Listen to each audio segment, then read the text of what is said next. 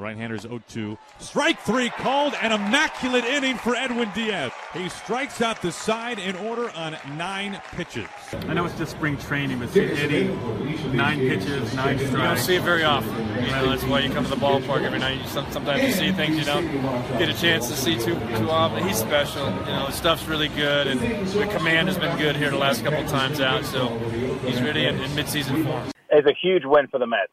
Huge, huge win. I mean, you get a player that does a lot of things today that do not get celebrated. I mean, there's this big blind spot in the game that everybody wants home runs. You keep watching October over and over, and you get 17, 18, 20 strikeouts per game. It's just frustrating to watch. A guy like Robinson Cano can put the barrel on the ball. I mean, he's rocked through with power. He plays every day. He's built like a bull. He came back after the suspension and played really well. And I think a lot of people don't know that Robbie went to high school in New Jersey, so he is in love with New York City. He was saddened to go to Seattle, and I think there's a big win for Fred and Jeff Wilpon. So the word on Cano from A-Rod is all plus. You think Cano will come here and do well? I do. I think Cano is New York ready. I think he'll be energized coming back to the big stage. I think he'll have a chip on his shoulder to prove to the Yankees and to the Mariners that he still has something left. And I know this guy personally. He's built like an iron horse. Mets are amazing, amazing, amazing, amazing. There's a fly ball hit out to left. Waiting is Jones. The Mets are the world champions. Here's the 1-2 pitch. Strike him out. Silva has 19 strikeouts. Swung on, hit on the ground toward first. Milner has the ball. It's to McGraw. It's over. The New York Mets have won the pennant. The New York Mets have won the pennant. The ground ball quickly is a fair ball. It's by Buckner. Down the third night. The Mets will win the ball game. He struck him out. Struck him out. The Mets have won the World Series. 2-1 delivery. Robin Ventura! The Mets win! 4-3! There will be a game 6! And it's hit deep to left center. Andrew Jones on the run. This one has a chance. Home run! Mike Piazza, and the Mets lead 3-2. To left field, Floyd. And after running roughshod over the National League, the Mets have a title to show for it. 2006 National League East champions. Here's the payoff pitch from Familia to Fowler on the way. And it's in there, strike three called. The Mets win the pennant. The New York Mets have won the National League pennant. Put it in the books.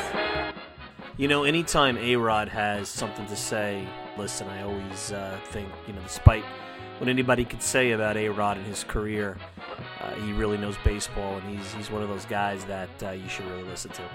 Anyway, welcome to the Talking Mets podcast here on this December the 2nd, 2018. Of course, I'm your host, Mike Silva, and as always, you can get the show over at MetsMerizedOnline.com.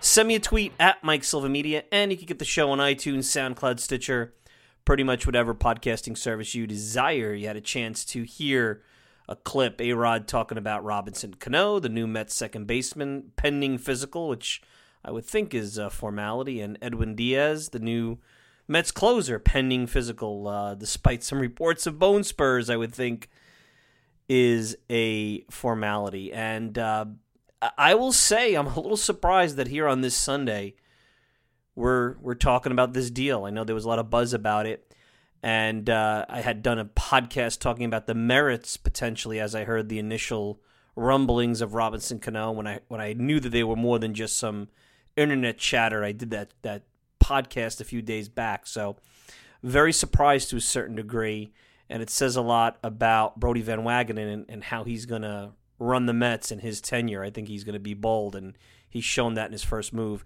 Joining me in a little bit, you'll hear from 98.7 ESPN's Rich Catino. He'll join me to talk about this deal. Always like catching up with Rich. It's been a while, and that's where I'm going to start off with. And this is a deal that is getting a lot of chatter because it hits on a lot of different topics I think that fans are passionate about. Prospects, the media is passionate about, team building, the narrative in the industry telling everybody how they should build a team. There's only one way to build a team. And this deal kind of comes together in encompasses a lot of all that. And as I just said before, I think you got to give Brodie Van Wagenen a lot of credit. He's gone in. He's sold ownership on making a bold move. He's sold ownership on going down a route that historically has gone bad for them, bringing in players that have been good, historically been good, but are on the north of 30 backside of their careers, and usually those final years have not been kind to the Mets. Robbie Alomar, particularly at second base, Robbie Alomar, Carlos Baerga, and whatnot. So you got to give Van Wagenen credit because, let's face it, Robbie Alomar is as relevant to this deal as the 2002 Mets are relevant today. They're not. They're just not. If you look at this, and I think the fans are looking at this, a lot of them, at least how I see the tweets, I don't know if they're totally looking at this in the right way. So you have the deal that Swarzak, Bruce, then you have the prospects Justin Dunn, Kelnick, Gerson Bautista, all going over to Seattle. Seattle sending Cano and Diaz and Edwin Diaz, and they're getting also $20 million. So let's break this down. So first, Edwin Diaz and that prospect portion of the trade has nothing to do with Cano. Absolutely nothing. And I know they're connected, and I guess the only reason the Mets in theory engaged in Cano is because of the prize of Diaz, or maybe the prospect haul being in some cases less than what it would be in a vacuum for Diaz. That's the pitch I'm sure that Jerry DiPoto gave them, that, hey, I'm not going to take back this kind of package for Diaz unless we do something with Cano. And rather than giving cash back, he took on a couple of contracts, one in Swarzak that's just done at the end of the year, and Bruce that has 2 more years left. So let's look at this separately. There is very little reason why, unless you really don't like Cano, and you really don't like the Mets upgrading their offense at that position in this way, that you could complain about Bruce Swarzak for Cano. Bruce is a clumsy fit now that Brandon Nimmo has emerged. I don't think Bruce, with Alonso, clearly someone that is ready to at least make an attempt to be their first baseman, everyday first baseman, and middle of the order right-handed bat, power bat. I just don't see where Bruce fits. And in the fact that Bruce had this plantar fasciitis, and we don't know how serious that is, and all we know is historically those kind of injuries don't get better. They linger, they nag, they can be treated with cortisone, but by and large they're nasty. And it doesn't bode well for someone who has to play the outfield.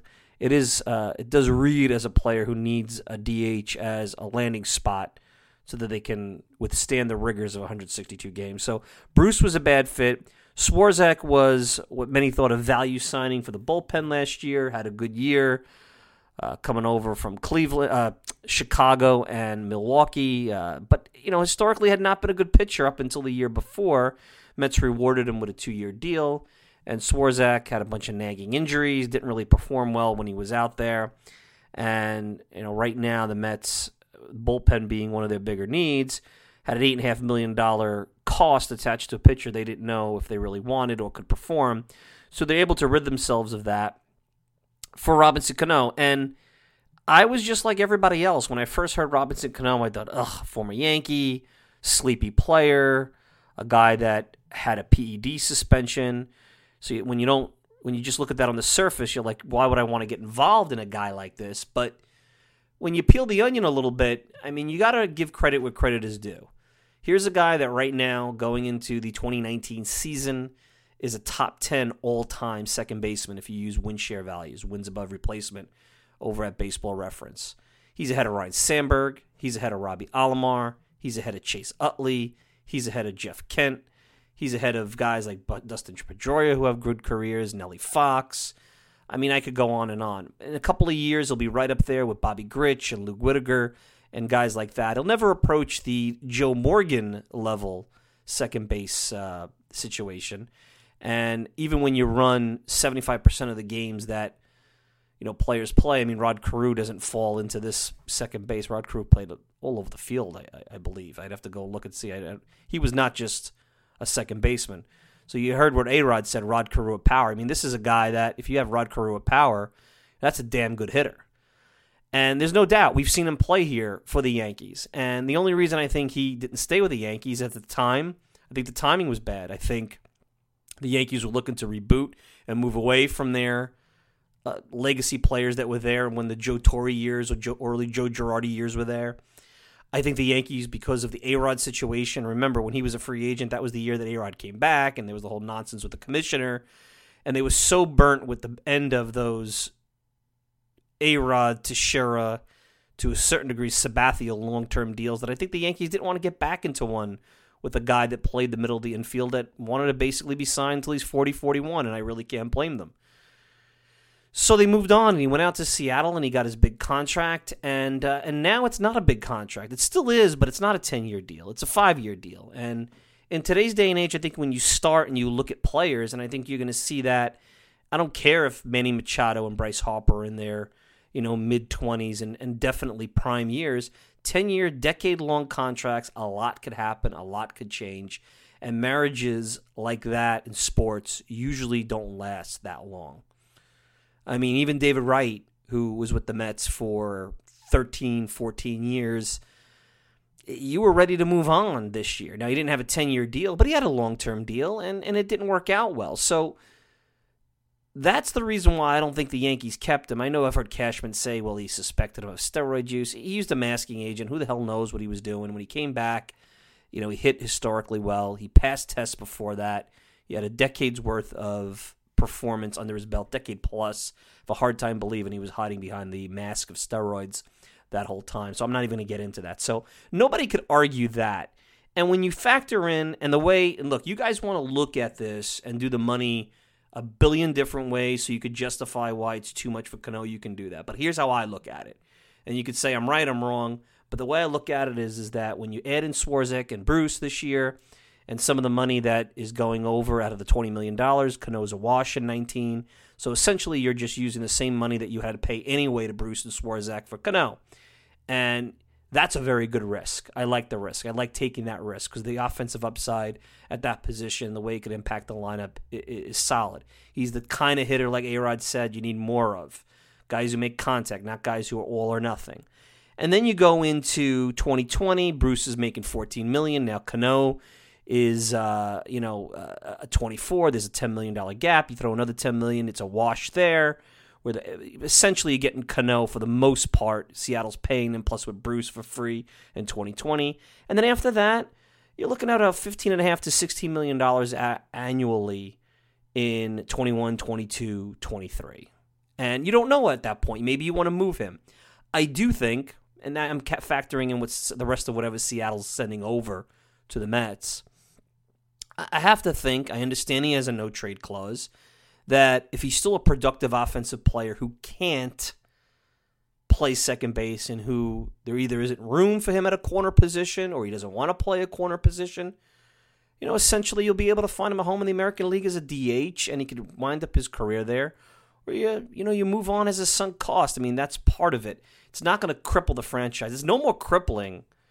And I know that Wright was covered by insurance, but, Wright's also, Wright could potentially be, Cespedes could be. These could be crippling contracts for a couple of years. That's part of the game here. But it's not 5-6 years of cripple. It's only a couple.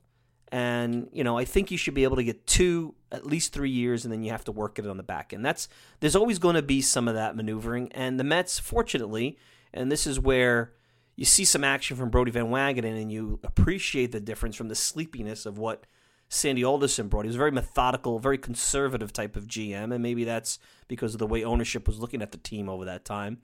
That what Van Wagenen is looking at and say, I'm benefiting from really no long-term liabilities, and guess what? I'm gonna throw some caution to the wind there, and it's not a ton of money when you think about it, where it'll cripple a payroll down the road. You're not looking at a $30 million nut that you can't get out from under. Anybody making that kind of money, $30 million, $25 million on a roster, is really sucking up a large portion of the payroll, and it's dead money, and it's too much when you're trying to build a winning baseball team and import talent, especially if you don't have a lot of high-end, cost-controlled talent, which is so variable when it comes down to it. Now, the controversial part of the trade goes down to the prospects. Kelenic, Dunn, Bautista, for Diaz. There's no doubt the Mets need Diaz. Now, the only question about Diaz is this. He's got this bone spur that he's had since they signed, so who the heck knows what that's all about.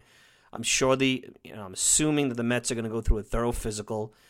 Any pitcher on any team, any staff, if you really got behind the MRI machine and looked at what their arms look like, you probably would be holding your breath every time a pitch went out there. So you really can't get too crazy. You're assuming that there's a lot of due diligence being done here. When I first heard the deal and I heard McNeil and Kelenic and Dunn and I was like, oh boy. Because you in this day and age, you start hearing about these prospects when they're drafted. You read because you have access to things like Metsmerized Online and Baseball America and Baseball Prospectus. And, you hear everybody's a scout and there's some good stuff and there's some stuff that's just based on data and stats and what have you. But you fall in love with these guys, even though they're probably years and years, in the case of Kelenic, maybe 3 to 4 years away from the big leagues.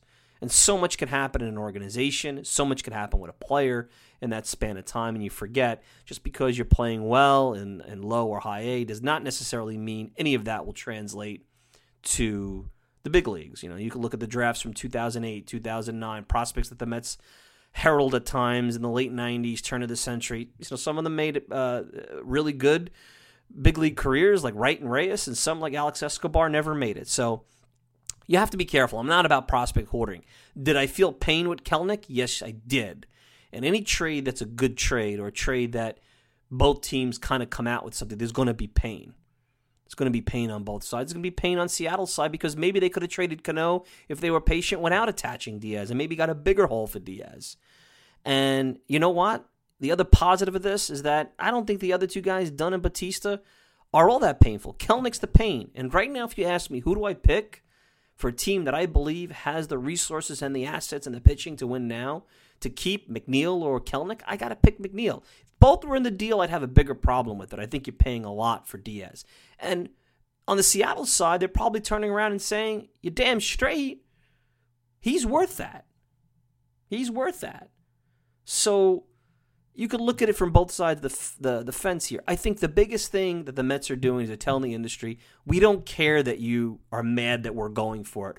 We don't care that you're mad that I'm not trading Jacob deGrom or my pitchers for your maybe prospects because you're a contender and I'm not. And the rules say that I shouldn't try to get out of that 80, 82 win purgatory and try to get to the next echelon.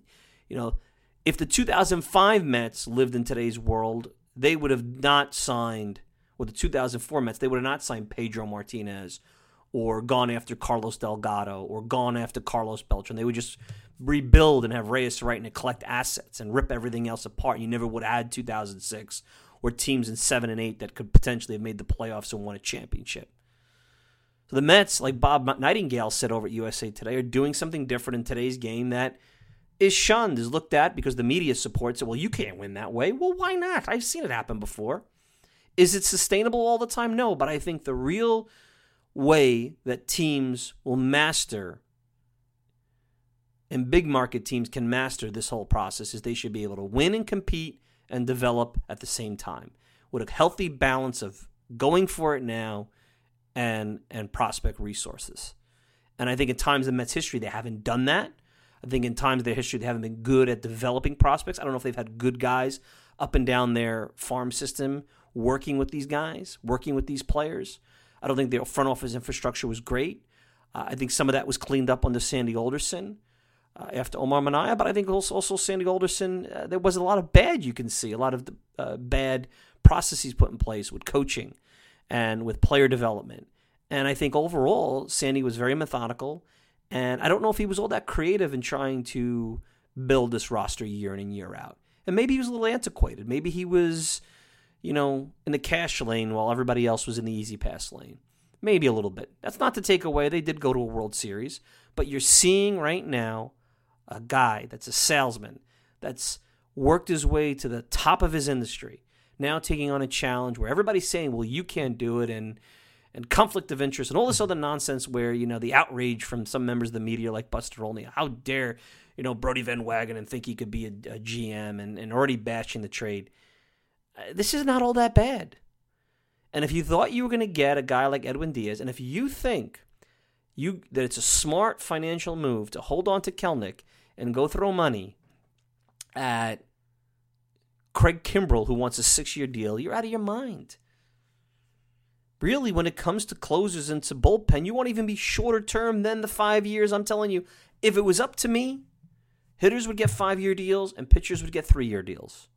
And relievers might get 2.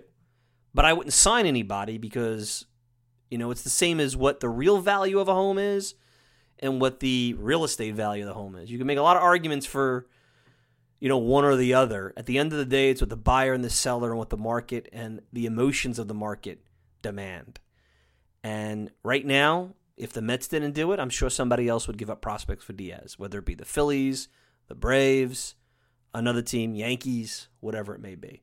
So you have to look at it separately. The deal for Cano with the Swarzak and Bruce, I don't see how it's even hurting the payroll and the payroll flexibility long term. To me, there's nothing bad about it, other than you don't like Cano. And the fans are going to put this guy on a short leash. I'm sure Cano knows that. He's hitting 125 after 10 days. They're going to start booing him right away. He makes an error to lose a game in April. They're going to boo him.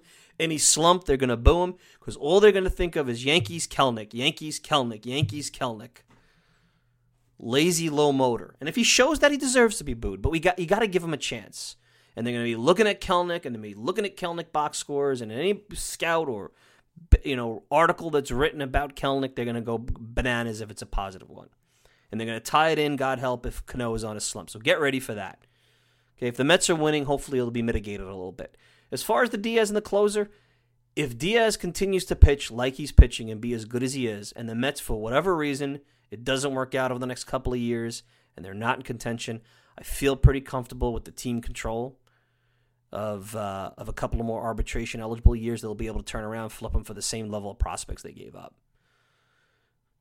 Dunn and Bautista are replaceable, especially Bautista. He's a guy who threw hard and didn't know how to pitch. It was very clear. He opened up a couple of 40-man roster spots, too. Don't forget about that. You need those to sign free agents. So now you got net 2 roster spots opened up,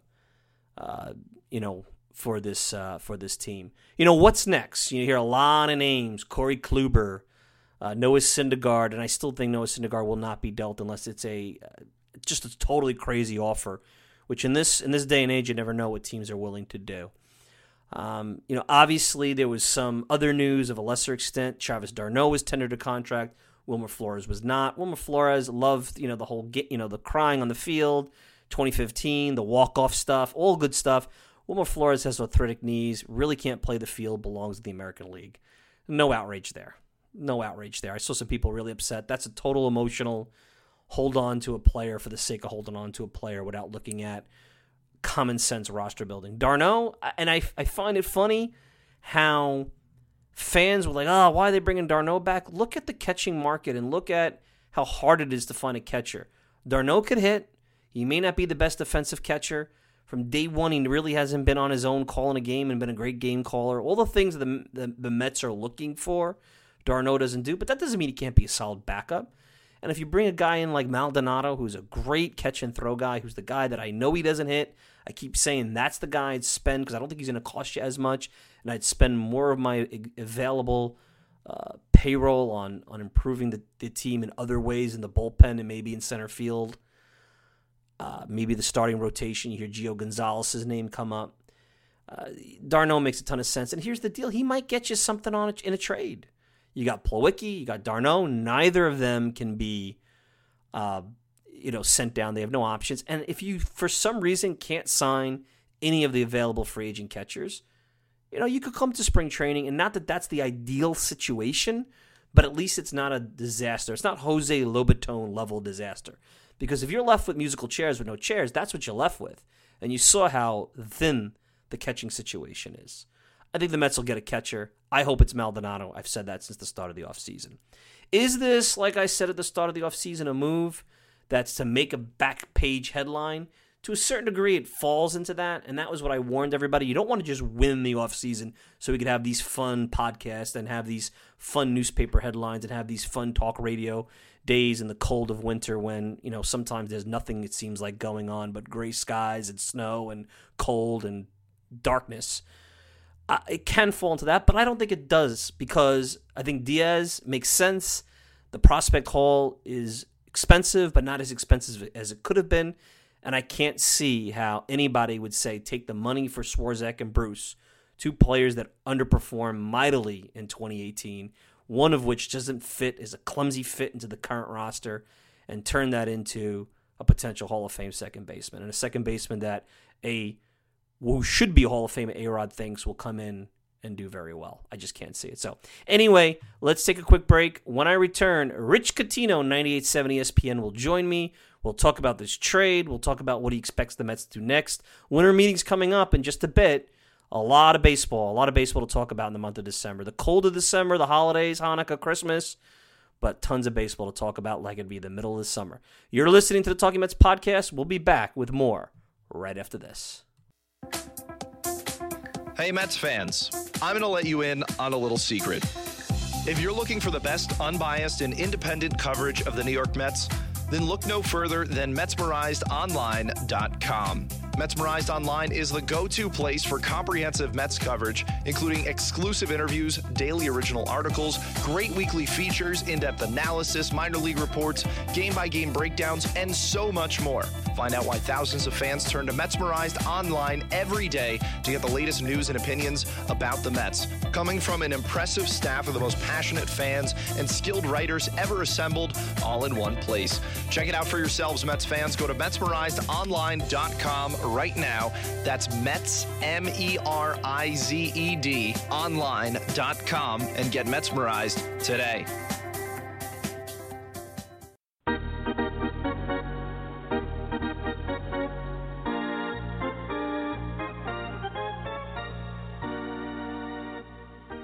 We're back, and joining me is our buddy from 98.7 ESPN, author of the book Press Box Revolution, has a new book about the 1969 Mets coming out.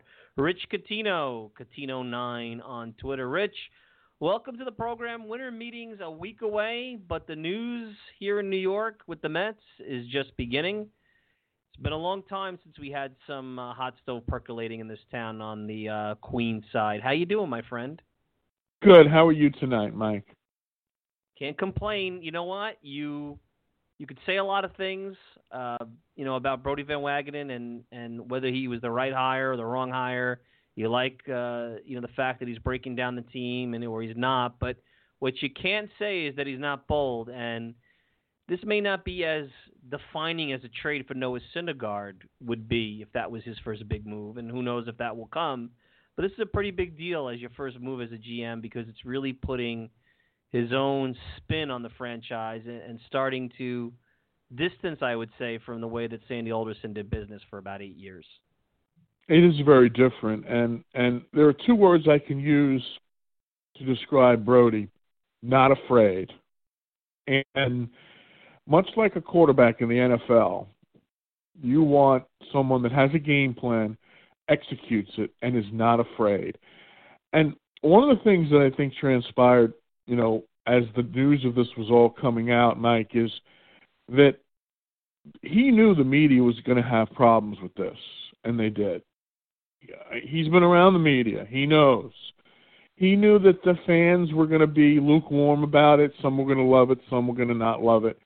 And it didn't preclude him from doing it. And what he was given when he got this team is a team that had a great starting rotation, no bullpen really to speak of, and needed help on offense and defensively on the ball club. But he was told by ownership that, a scrap down was not what they wanted. So that's what he had. The goal was to make this team the best team he can in 2019, not to ignore looking forward, but certainly the fulcrum of his wheel was going to be to make this team a playoff contender in 2019. Now, the offseason is not over yet, but I think this was a tremendous first step. And the problem I had with how the media interprets this deal is I think they're looking at it with blinders on because of their narrative on the Mets. And I'm just so tired of it. I'm so sick of it. And I will tell you this, that this is a trade to me that's a win for both teams. It's a win for the Mariners and Dipoto.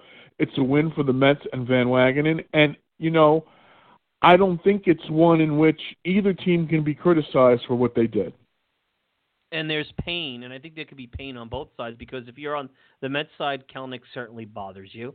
If you're on the Seattle side, you wonder, did you give up maybe the best closer in baseball with cost-controlled years for a prospect package that's good, but far from a sure thing? I mean, you get Kelenic. Maybe Kelenic turns out to be Grady Sizemore. He could turn out to be Mark Kotsay. Those are some of the comps that we've heard for him. He may turn out to never even play in the big leagues. Justin Dunn may be a reliever. Maybe he's a back-end starter. Who knows? And Bautista, live arm, but showed very quickly when he was brought up that he didn't really know how to pitch. So who knows? Who knows what they could have gotten for Diaz on the open market if it was just a Diaz type of deal. And I really can't see anybody. If you're looking at the Mets and the $22.5 million that were invested in Bruce and Swarzak this coming season, and then the other 14 that was invested in Bruce the following season. If I told you to take that money and Seattle would give you, the difference between Cano and those players over those 2 years, and, which is a better scenario for the Mets, I can't see how you, regardless of what you think about Cano, the PEDs, the age, the motor, whatever you want to talk about, you can't sit there and say that he's not a better fit when Bruce is not a great fit anymore because of the emergence of Nimmo and the plantar fasciitis and the other injuries. And Swarzak never really got off the ground here. He got hurt from day one and never was the same. And he doesn't have really a long resume of success. He was kind of a value signing. So hard for me to say that if you look at the trade in two different compartments that you really hate it. I mean, you could probably have more of an issue with the Diaz part than the Cano part. But they're not. They're looking at the Cano part really only and connecting the two. Well, really they are. And this is the other problem I have with the media. And Brian Cashman made a trade with the Mariners a few weeks ago to get Paxton. And I went on the air and said I thought it was a good deal for the Yankees. And the Yankees had decided, they were the second organization that decided that Sheffield was not a guy that they were going to bring up. And we knew that from during the season when the Yankees had all their pitching woes and refused to give the ball to him and gave the ball to other prospects that we thought were far lower in the echelon of the Yankee system than Sheffield was. So I think what you have here is then the Mets get, and look, Paxton is a good pitcher. I would put him in the top 15, 20 starters in baseball, okay? But in this deal, the Mets are getting, even if you don't want to say this guy is the best closer in the game, he's in the top 3. And, and just to give you an example of the debate with that, Matt Eholt and I had a really push and shove on Twitter last night. And one of the things that I was trying to tell him was that what made this deal so good is that the Mets have financial control with Diaz. And he said, well, they could have kept the prospects and they could have gotten someone else. Yeah, they could have gotten someone in their 30s in Kimbrel, and Kimbrel's going to want a 4-year contract. With Diaz, you want 6 years. Yeah. That's where he stopped. Yeah, and I'm sure Britton's going to want a multi-year pact. He's the other guy that everyone's looking at.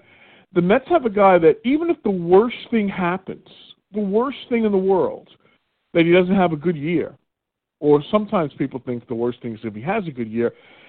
But my point is that it'll be in an arbitration position, meaning that it's a 1-year commitment. It's a series of 1-year commitments. It's not a long-term contract. I'll give you an example. Would the Jay Bruce signing have been better for the Mets if it had been a 1-year contract? Of course it would have been. They would have been out of it already. They wouldn't have had to, use it in a trade. And that's my point, okay? And the other thing is, what he brought up with me, where are the Mets now in the National League East? And, first of all, he told me that the Rays are 20 games better than the Mets when the actual number was 13, but I'll get him a calculator for Christmas and maybe can help him a little bit with that. But my whole point of the issue was that the offseason's not done yet, and he's telling me that the Braves actually brought in a better hitter in Donaldson than the Mets did in Cano, which is so not true. which is so off the charts. He hasn't been a good hitter for 2 years. He hasn't been a consistent, healthy, good hitter for 2 years. And they're going to lose Markakis. They're going to have to 5. replace that bat. Yeah, I mean, it's so ridiculous. And I think what happens with the media is they have a feeling that the Mets can do nothing right. Now, this is an organization that did get to the World Series this decade. Okay? And just to give you an example of who hasn't done that, forget the Yankees who haven't been to the World Series. I'll put them on the cupboard for a minute. No one in the National League East has gotten to the World Series. And we're not in the beginning of the decade. We're going into 2019. So I think the media's reaction to this is unfair in a lot of ways. And you have to give up prospects to get great players. The Mets got Cespedes for the run. They had to give up Fulmer. Okay? They had to do it. They had to do it. The Yankees got one of the top prospects in baseball when they traded Aroldis Chapman, who was a 2-month rental. And the Cubs didn't get any criticism for that, and nor should they have gotten criticism for it. My point on this is a good deal for the Mets. I think it's the first of a few things that they're going to be doing. And my point on the whole thing is that I like the fact that Brody wasn't afraid. And I'll say one more thing about the whole Brody thing. The other thing that I heard from people, and this is even more nonsense, is that he's doing Robinson Cano a favor. I think it's just the opposite. And by that I mean nobody knows Robinson Cano better than him. He helped represent him to get this big contract. And he knows what's inside of Robinson Cano. And Robinson Cano made a mistake with getting a PED suspension. No question about it. Okay?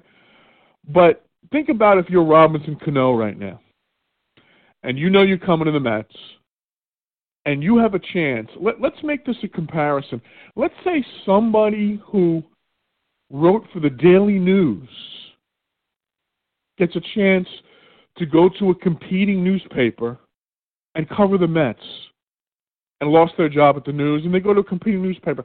Let's call it Mike Silva Illustrated, okay? It's a brand new publication, and you're coming out, and you have a chance to put it to the top.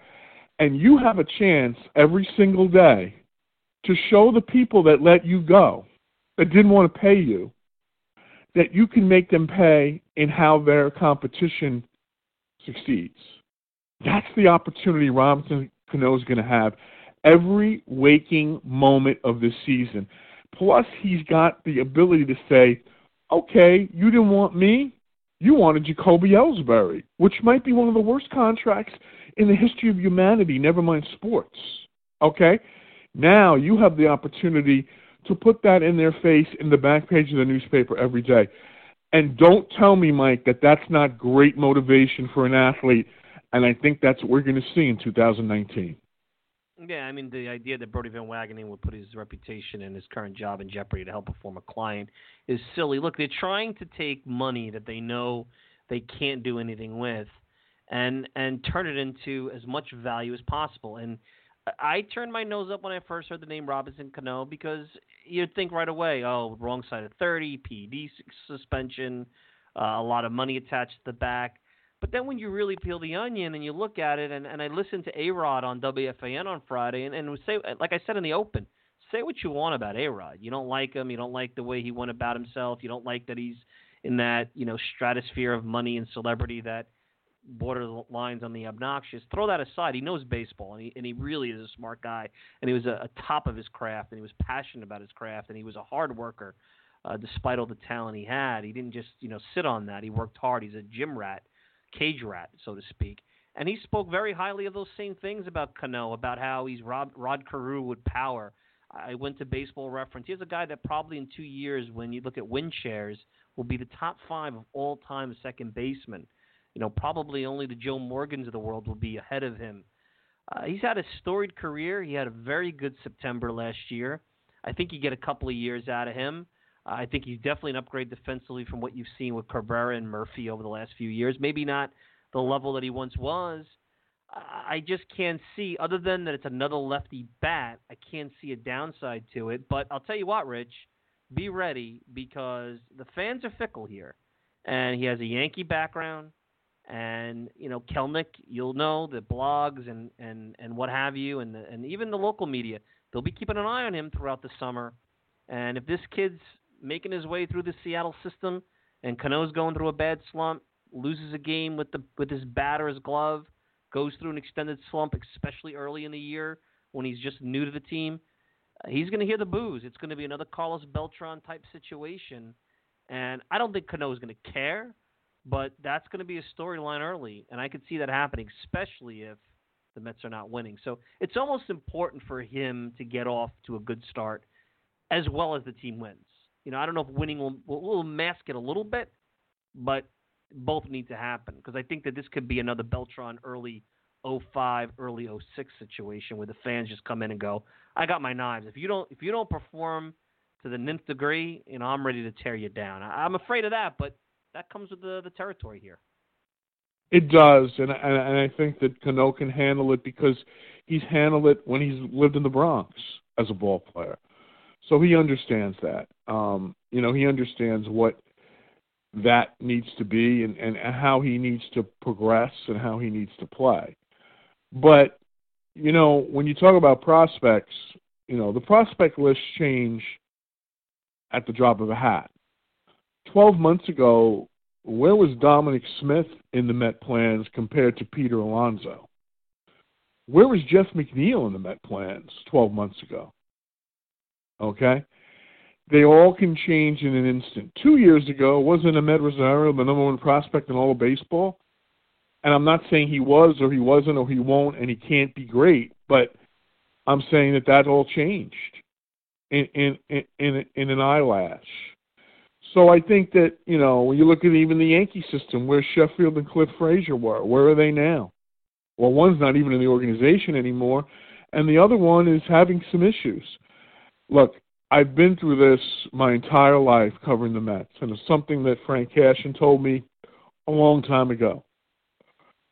You can't hold on to all your prospects, but the key is knowing which ones to trade and which ones not to trade, and to get some value for the ones that you trade.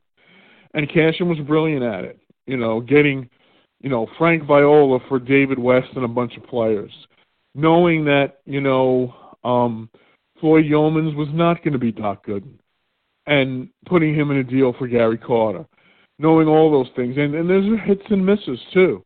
Knowing that, knowing about other minor league systems, knowing you can get a David Cohn for an Ed Hearn. Not to say Frank Cashin didn't make mistakes, because he did. But I look at people that, were touting guys in the Met organization, prospects. How many years were we hearing about Lastings Millage?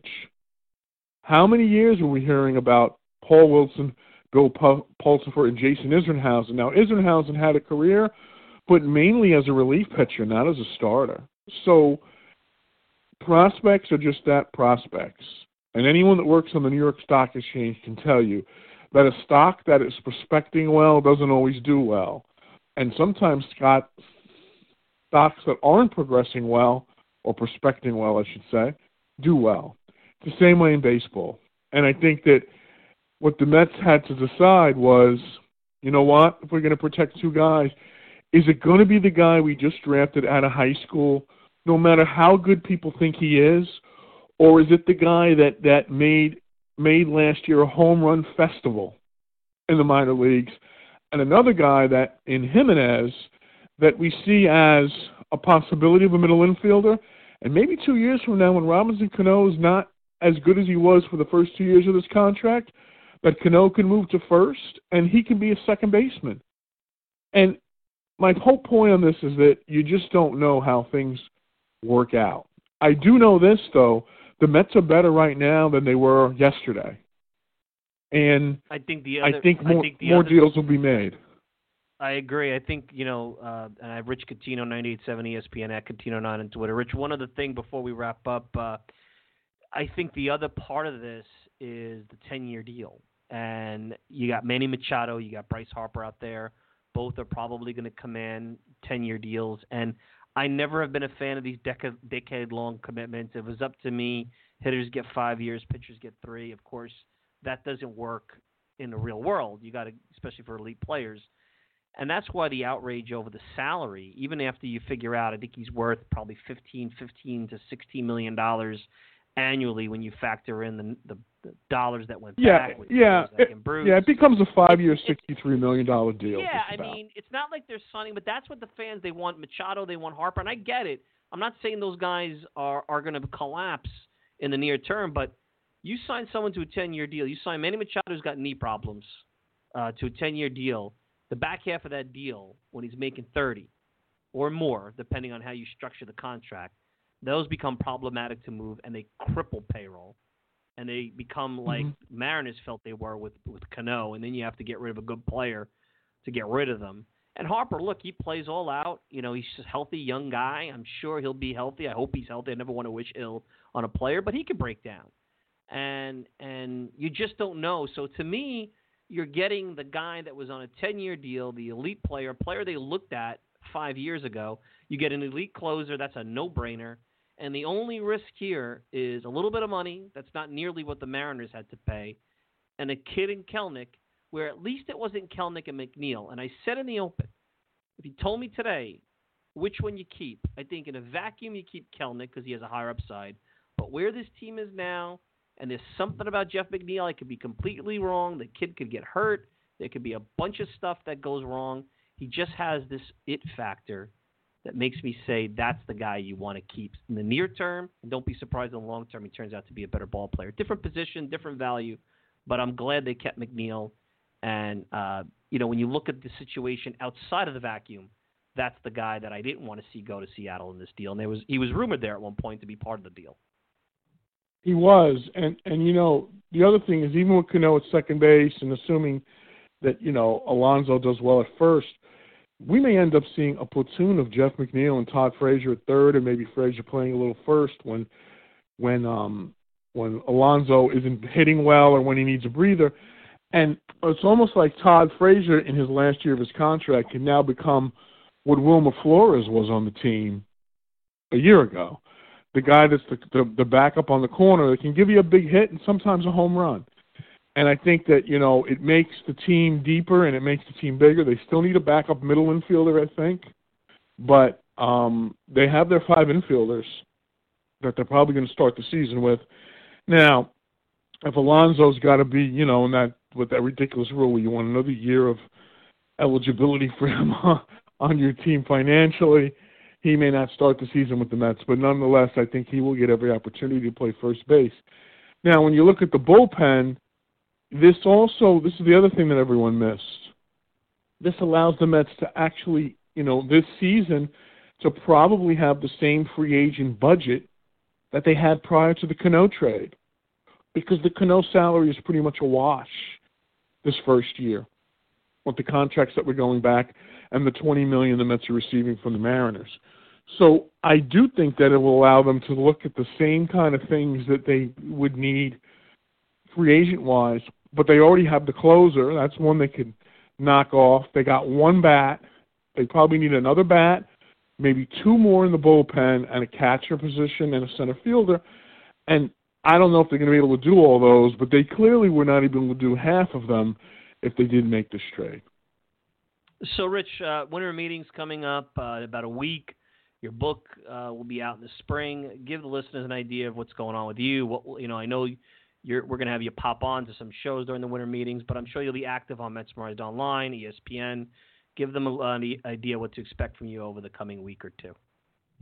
Definitely, keeping everyone busy between now and the holidays. I think we'll know more about the Mets on Christmas Eve than we do right now because of the winter meetings. I do think that a lot of these big free agents, they may move to over into 2019. They did last year. So I think that's going to stay the same. For me, it's a combination of things. Finishing up the book, which is almost done, the Miracle of 1969, and how the Mets went from lovable losers to world champions. And we're going to talk a lot in the book, not only of that 69 season, but how the Mets were born and the Dodgers and Giants leaving town and why that happened.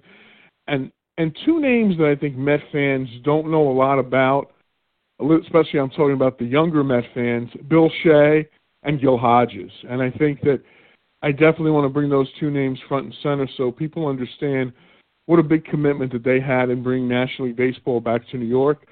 Obviously, you know, with ESPN, I'm also doing some other sports during the off season. I was at the Knicks games this weekend. I'll be at some Jet games, but my focus is going to be baseball come the winter meetings, and looking forward to, spring training, which I look at the calendar. It's not that far away. We're now in December, 16 days, yeah, about a little over 3 months. Amazing. It'll be here before you. A bunch of weeks. We'll be getting content for Met fans, speaking them all the time on Twitter, obviously. And listen, I got one piece of advice from Met fans. You can agree with deals, you can disagree with deals, but try to take the narrative that has been given to you about the Mets and put it to the side and take a trade or a free agent signing and evaluate it for its merits, not for how it fits the narrative of what you feel the Mets are or not doing. And that's all I ask. And listen, everyone talks about, and I went out through it with Matt Ehald about the Braves. The Braves didn't win 100 games last year. The Braves won 90 games. And they had a great season and deserve a tremendous amount of credit for it, Mike. But they did it because two players got there a little quicker than they thought they would in Albies and Acuna. And Albies didn't have a great second half, but Acuna's a stud. Now, everything else kind of did what it was supposed to do. Markakis had the year he was supposed to have. Freeman had the year he was supposed to have. Some of the pitchers came around. But Acuna and Albies made it catalyze their growth. And all I'm telling Met fans to do is watch themselves, because that same catalyst this year could be Ahmed Rosario and Peter Alonso. It's very possible that one or both of them could become core bats in this lineup, and that changes everything in the National League East. Everything. Now that the Mets have a closer and the type of rotation they have. So, yes, it's the off season. Everyone feels good about their teams in the off season, or at least they should. But this Met team, if they add the right parts and get that jolt from either Alonso or Rosario or both of them, they could be a team to watch in 2019. Rich, always a pleasure. Thank you, my friend. We'll catch up during the winter meetings. Appreciate the time tonight. Stay well, Mike. Always a pleasure. Rich Catino, 98.7 ESPN, at Catino9 on Twitter. Good stuff. Check out his book, Press Box Revolution, and his upcoming book in the spring about the 1969 Mets. We'll take a quick break. When we return, final thoughts, wrapping up, talk about what we're going to do during the winter meetings. There'll be more Talking Mets podcast right after this. Hey, Mets fans, I'm going to let you in on a little secret. If you're looking for the best unbiased and independent coverage of the New York Mets, then look no further than MetsmerizedOnline.com. Metsmerized Online is the go-to place for comprehensive Mets coverage, including exclusive interviews, daily original articles, great weekly features, in-depth analysis, minor league reports, game-by-game breakdowns, and so much more. Find out why thousands of fans turn to Metsmerized Online every day to get the latest news and opinions about the Mets. Coming from an impressive staff of the most passionate fans and skilled writers ever assembled, all in one place. Check it out for yourselves, Mets fans. Go to MetsmerizedOnline.com right now. That's Mets, MERIZED, online.com, and get Metsmerized today.